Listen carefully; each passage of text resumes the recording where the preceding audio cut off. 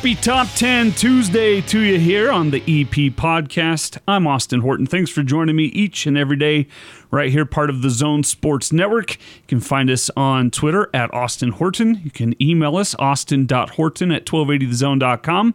Find the show itself on 1280thezone.com/EP-podcast. The Zone Sports Network app in your app store, in the on-demand audio section, or, of course, anywhere you find podcasts, Google Podcasts, iTunes, iHeart, TuneIn, Spotify, Stitcher, on and on and on. You can find us anywhere, the EP Podcast. We've got a lot to do, as we always do on Tuesdays. As I mentioned a moment ago, it is a Top 10 Tuesday. I give you 10 stories that are on my mind and drawing my attention today. 9 of them are sports related. The 5th one is always non-sports random, and we do it in a random order, 1 through 9 technically, with the 5th one being in there. So 1, 2, 3, 4, 6, 7, 8, 9, 10, all random. The 5th one each and every week is a random non-sports related story, and I've got a fun one that I think a lot of people will like today. All right, with that being said, we have made national news here on the Zone Sports Network. Pizzagate, as it is now affectionately being called. Why is everything a gate, by the way? I don't know. It just rolls off the tongue. Thanks, Richard Nixon. But we have been the top story trending now on social media, on the national sports websites, TMZ. I had phone calls and emails from TMZ, Sports Center, a bunch of national sports shows. It was a wild day and night yesterday because Craig Fite, a local man who claims to have made and delivered the pizza to Michael Jordan in 1997, joined the big show yesterday and told his side of things. And now, of course, he's doing the media rounds. I told him, you're going to be inundated with requests. We'll talk about that story, share a couple sound bites from him as well here during the top 10 list. But let's get into it. Let's start with, as we do each and every day, this day in sports history. May 19, 2000, the Indiana Pacers reached their first and only NBA Finals on the back of a 17 fourth quarter points performance from guard Reggie Miller, beating the Knicks 93-80, winning Game 6 of the Eastern Conference Finals, and as I said, getting to their first and only NBA Finals in franchise history, which they lost to the Lakers in 6 games. 2004, Kevin Garnett fueled the Minnesota Timberwolves to beat the Kings at Target Center in Game 7 of the Western Conference Semifinals to go on to their first and only Western Conference Finals, where they lost to, yes, the Lakers, and yes, again, in 6 games. 1974, May 19, the Philadelphia Flyers beat the Boston Bruins 1-0 at the Spectrum, winning the Stanley Cup Finals in 6 games. The Flyers were the NHL's first expansion team to win it all, but that is misleading because they were an expansion team in 1967. They were not an expansion team the year they won the championship, so that little note is misleading there, but they were the first team that was originally an expansion team to go on and win the whole thing. So there you go, some news and notes from the sports history books on May 19. Let's dive into the top 10 list today. Let's spin the wheel and find out which of the 10 stories comes your way first right here on the EP Podcast. All right, the random wheel has brought us a Jazz story to start things off with here on a Top 10 Tuesday. Bojan Bogdanovic to undergo season-ending wrist surgery, according to Adrian Wojnarowski. He writes, in what promises to be a difficult loss to Western Conference playoff contender, Jazz forward Bojan Bogdanovic will undergo season-ending surgery on his wrist. The surgery was scheduled for today, Tuesday, to repair the scapholinate ligament in his right wrist.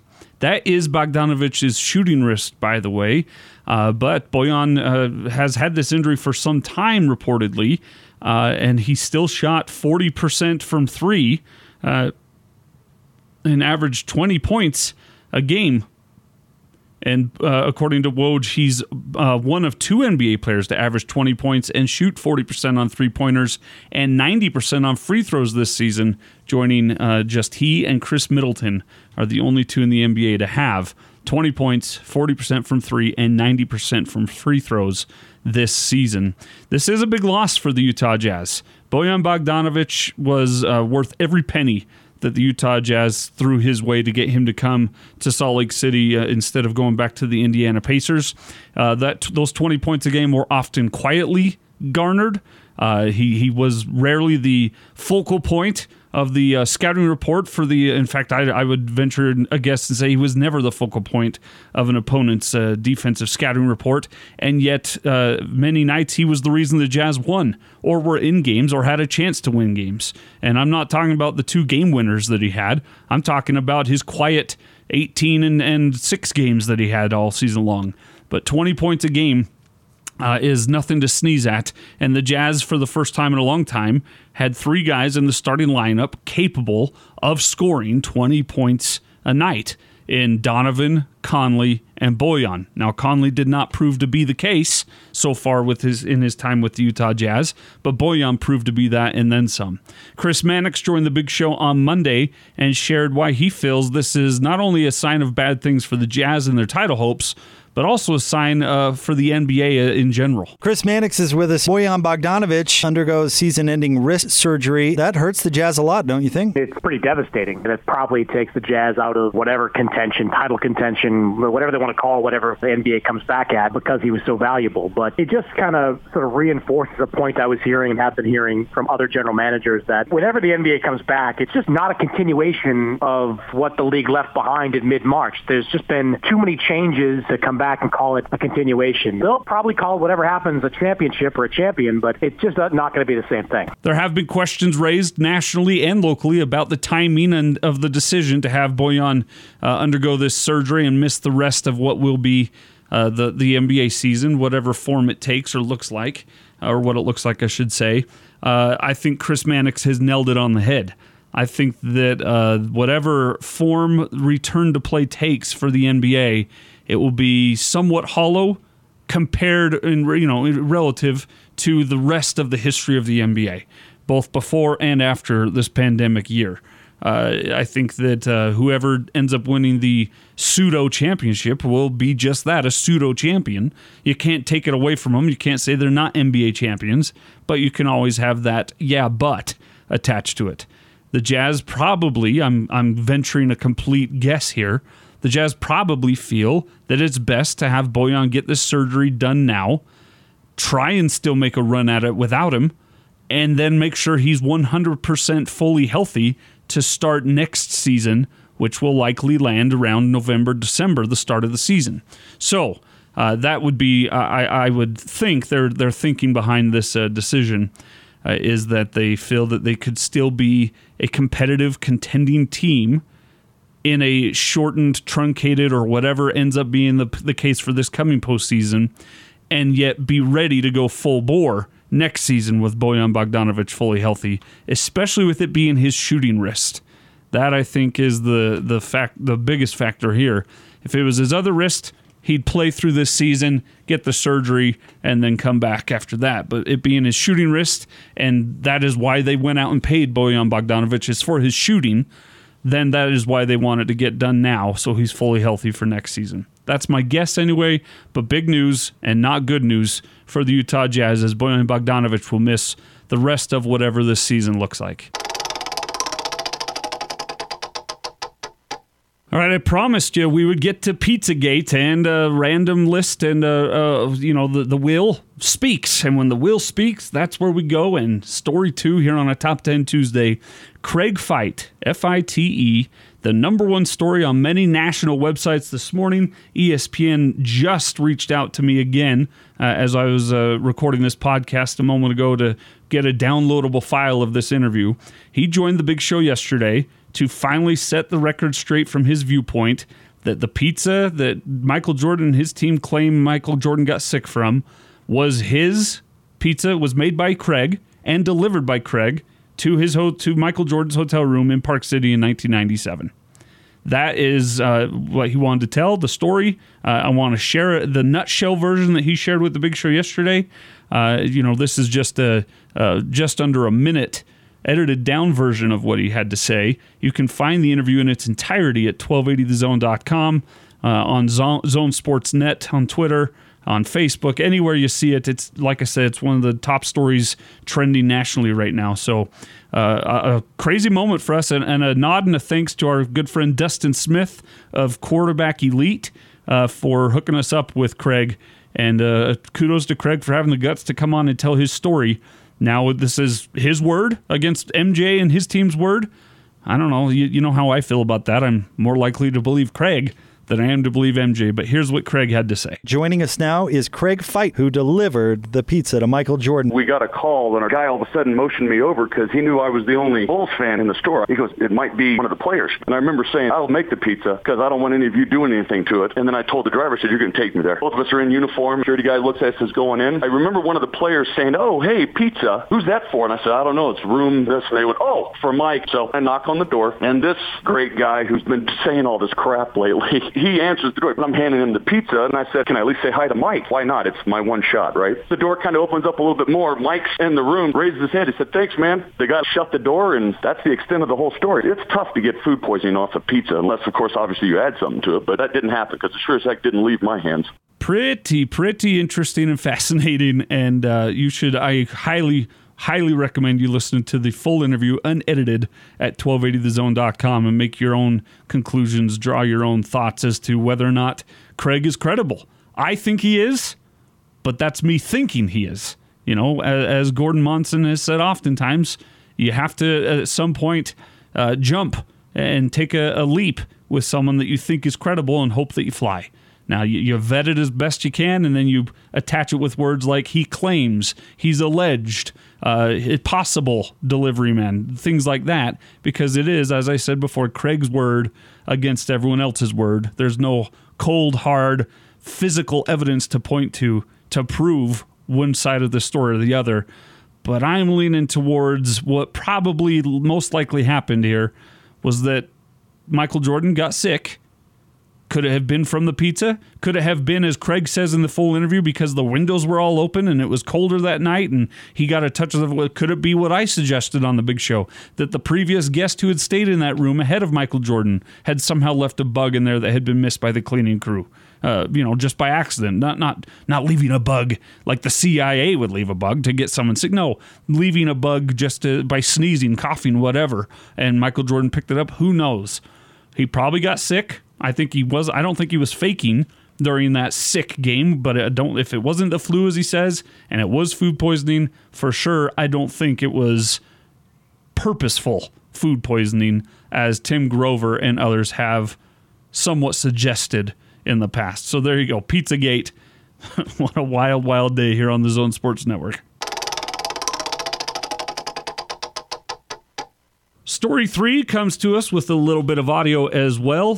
Tillman Fertitta, the Houston Rockets owner, and his GM, Daryl Morey, were at odds back in January over the protests that were going on and continue to, somewhat go on in Hong Kong as the Chinese Communist Party tried to crack down on freedoms and liberties that have been afforded and given to people in the sovereign property of Hong Kong.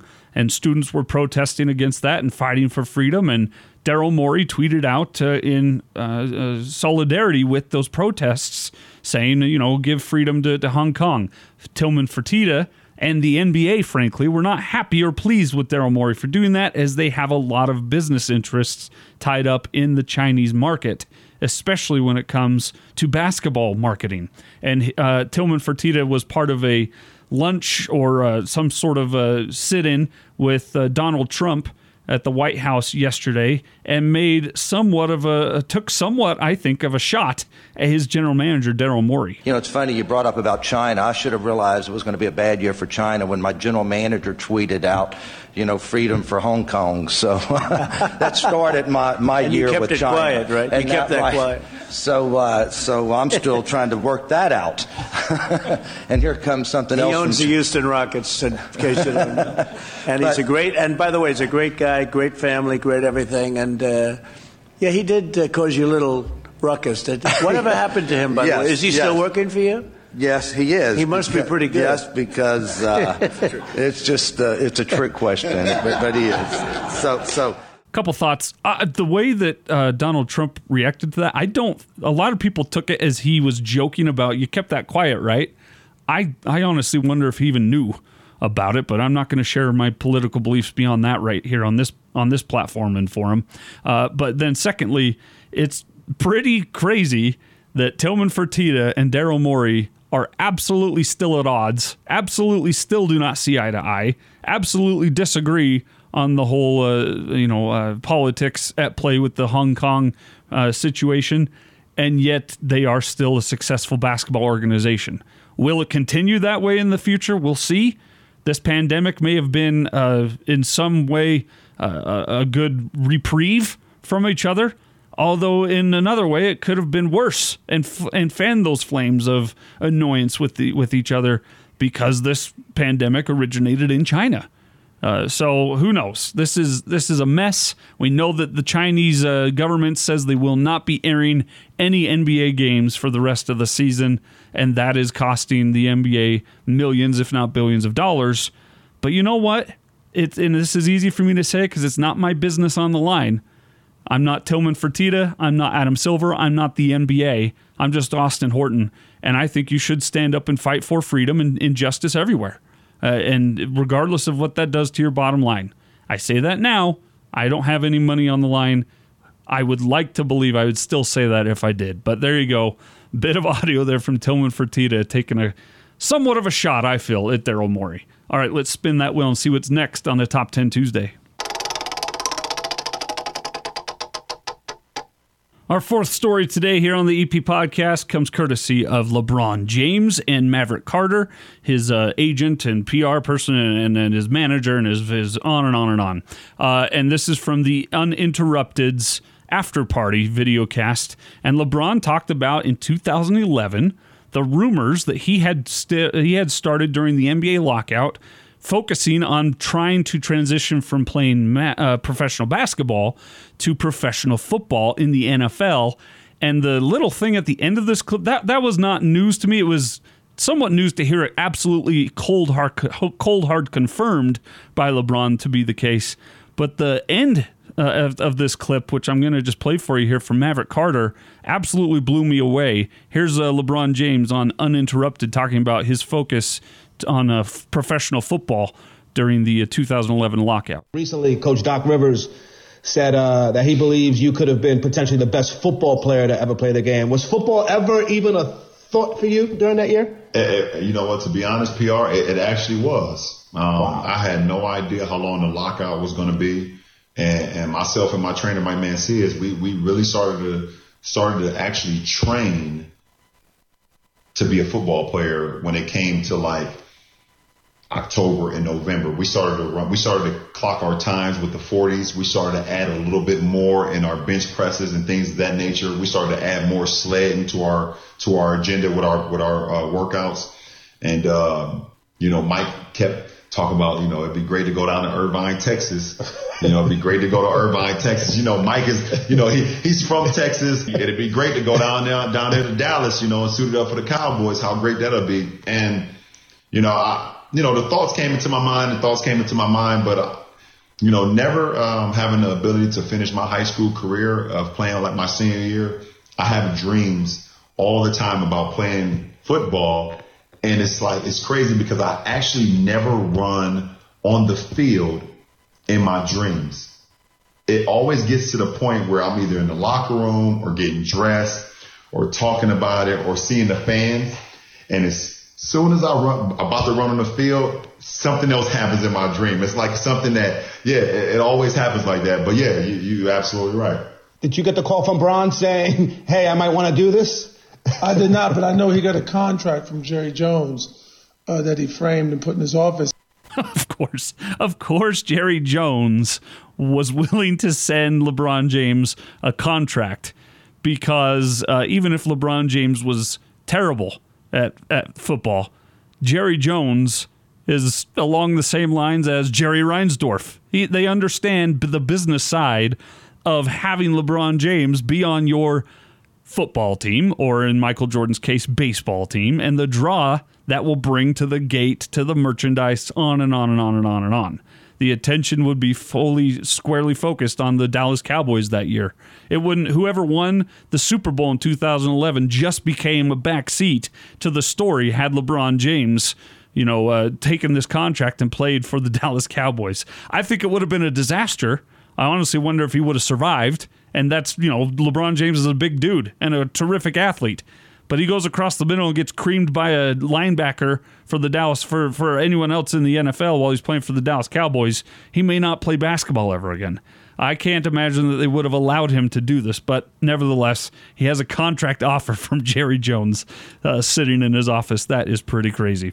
All right, no need to spin the wheel for Story 5 because Story 5 each and every week is random, not sports related. And this week, the Office fans gather around the podcast format you're listening to because this one person, this fan of The Office, spent 200 days so far of his quarantine time typing out a 20-episode, 900-page Season 10 for The Office. You can find it at theofficefanfic, FIC.com, theofficefanfic.com if you want to read all 20 episodes, all 900 pages of how he perceives how he would have written or has written the 10th season of The Office to have gone. Pretty wild stuff. Fan fiction is fun. Fan fiction can also be incredibly frustrating. And I skimmed through a few pages of the first episode. There's some definite knowledge of The Office here from this fan. I'm not going to deny that. He's familiar with the tone and setting and writing of The Office. He does match more closely the later years of The Office writing, thinking, and tone than the earlier years when The Office was at its best. But it's fine. As far as fan fiction goes, I think this is worth skimming through and seeing what you think. This is all you have for Season 10 of The Office. So if you're that thirsty for more of The Office, go to theofficefanfic.com and see what this one fan has written and dreamt up for Season 10 of The Office. Pretty interesting. All right, spin the wheel. Back to the top 10 list here on an EP podcast. Kevin Durant has never been shy about sharing his thoughts on social media with those that he perceives to have slighted him or downgraded him in any way. And the latest target of Kevin Durant on social media is none other than his former general manager, current GM of the Golden State Warriors, Bob Myers. In an interview with ESPN, Myers recently suggested that the Warriors' run in 2017-18, which obviously culminated in a championship, didn't quite feel as special as the others. At that point, Golden State won their second NBA Finals with Durant and their third in 4 years. Quote, the second time with Kevin in 2018, it felt like, well, we just did what we were supposed to do, and great job, Myers told ESPN, quote, it wasn't joy, close quote. Durant does not seem to like that comment so much from Bob Myers. After he saw the quote on Instagram, Durant responded with a line of his own. He wrote under a picture of the Golden State Warriors celebrating the NBA title that year, quote, happy as expletive in the photo from the post, an image of the Warriors squad looking full of, well, joy, close quote. And you know what? Here is the picture right in front of my eyes. And yeah, it's the Warriors celebrating with ecstasy, lifting up the Larry O'Brien trophy and being happy that they've won the NBA title. But in this picture, I see one Steph Curry, I see Draymond Green, I see JaVale McGee, and I see Klay Thompson. I don't see Kevin Durant anywhere in this photo. Interesting, right? But anyway, Kevin Durant always been one to be willing to even go as far as making fake burner accounts to argue against his detractors. Here he is once again, this time going after his former GM, Bob Myers. Pretty crazy.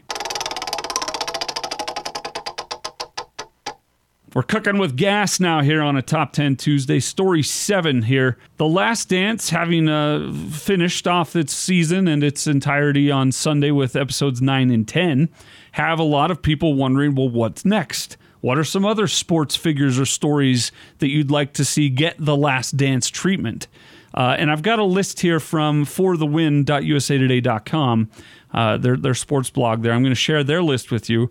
There is something missing from the list, a couple things that I think locally here in Utah we'd like to see get the Last Dance treatment, and I'll share those at the end of their list. But first and foremost on their list is LeBron James, Tiger Woods, the Bill Belichick Patriots, the Williams sisters, the Golden State Warriors dynasty, Tennessee and UConn women's hoops, Wayne Gretzky and the Oilers, Alabama football, Michael Phelps, Muhammad Ali, absolutely, that one for sure has to happen.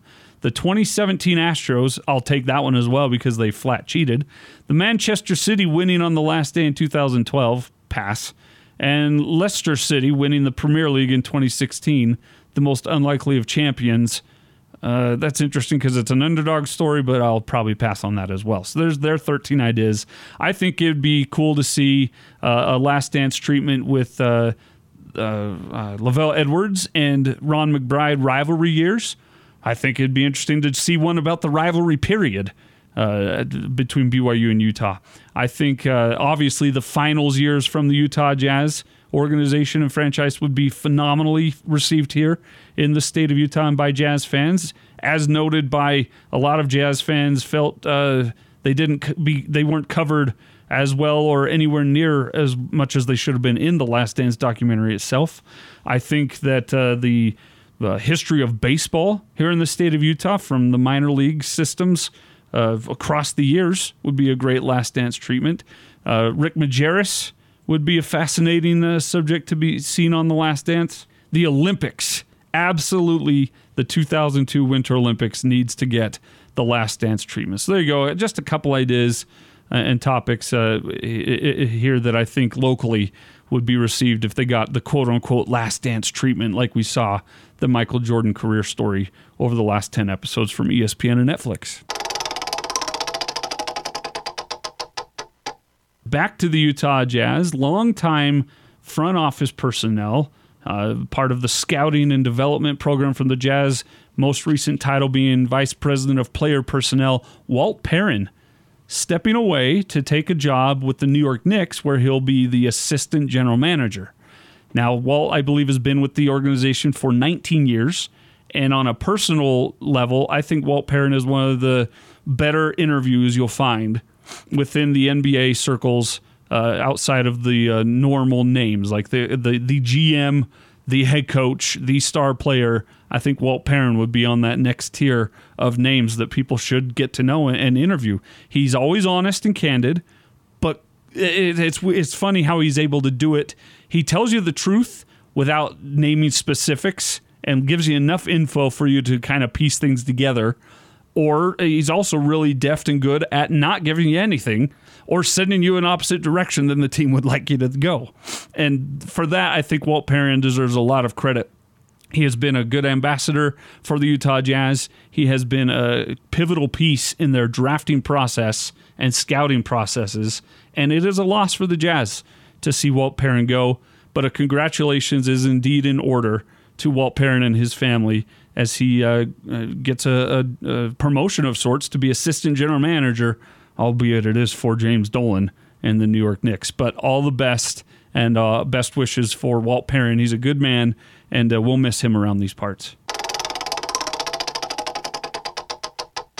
We got two stories left here. We're going to start story 9 with a former ASU quarterback who picked up his life and moved he and his family to Spain to try and pursue his dream career of being an opera singer and writer, has gone viral after, what's his name, Farwell. Let's see, Gus Farwell.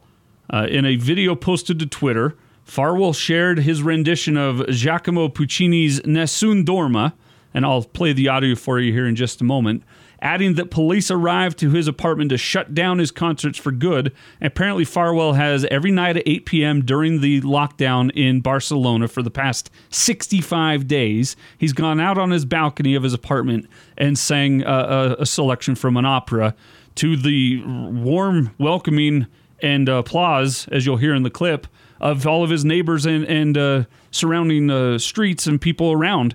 But the police are shutting him down, so this was his finale. Nessun Dorma from Giacomo Puccini's opera. Here is former ASU quarterback Gus Farwell.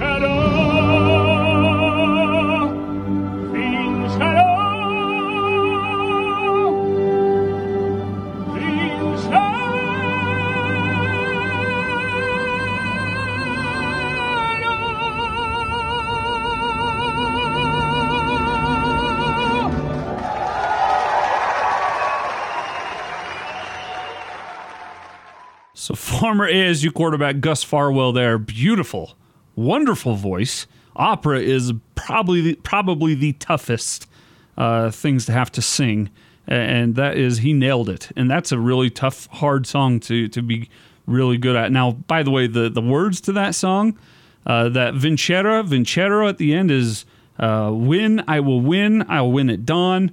That was before that, but anyway, win, I will win is how that song ends. The song is, those lyrics at the end are more inspiring than the song itself. The music is really inspiring as well. The message of the song is crazy. The opera is about, the song is a guy singing about how he's going to get this girl, he's going to get one over on her, and he's going to win this contest against her. It's not the most uplifting of messages, but the words at the end, I will win, that is pretty inspiring, and that's why it's been used as a rallying point, this song, for Italy and now Spain and everyone else that hops on board with this opera. It's a beautiful, beautiful song, and well done by Gus Farwell, a Renaissance man who has an interesting story to tell in of himself, obviously going from college football, picking up his career, ending it, and going to try and be a opera singer and writer. Pretty fascinating. Our final story then, here on a Top 10 Tuesday of the EP podcast, we'll stay with quarterback stories. The pandemic has done a lot of interesting things to the world of sports, from canceling leagues and games to postponing others to forcing teams, franchises, states, governments, players to make tough, hard decisions. Well, this is the first and maybe the most heartbreaking to me that has happened in regards to, sports, is those high school seniors or college seniors who did not get to finish their careers. They'll never get that feeling. They'll never know what that's like. They'll always wonder what could have been, and that's too bad. Well, along those lines, 5-star quarterback J.J. McCarthy has announced that he is leaving Illinois to transfer to Open Academy, IMG Academy in Bradenton, Florida, where he will commit. He's still committed to play for Michigan, but he's going to finish out his high school career in Bradenton, Florida at the IMG Academy, because the pandemic has all but guaranteed there will not be a final season for him there in Illinois, so he's leaving to play a final season of prep ball in Florida. Hadn't seen anything of the sort to this point. Don't know if we'll see any others making a similar decision, but here we go. This is now affecting the youth so much that they're leaving their hometowns to essentially sign as a free agent at a high school in a different state across the country in a different time zone, I believe. Illinois, Central Time to Eastern Time. This pandemic is affecting a lot of people in a lot of different ways, and that's the first I've seen of a high school player deciding I got to go finish high school elsewhere so that I get a season in. We'll see. We'll see how that plays out. I hope it was a good decision for the young man. That's going to do it for a Top 10 Tuesday edition of the EP podcast. Make sure you catch us each and every day on Stitcher, iTunes, iHeart, TuneIn, Zone Sports Network app, 1280thezone.com, Google Podcasts, Spotify. Thank you so much for tuning in. I really do appreciate it. I'm Austin Horton. I'll see you on a Acoustic Wednesday, and I've got a really good selection for you tomorrow. But that'll be tomorrow on the EP podcast. Until then, be good to each other.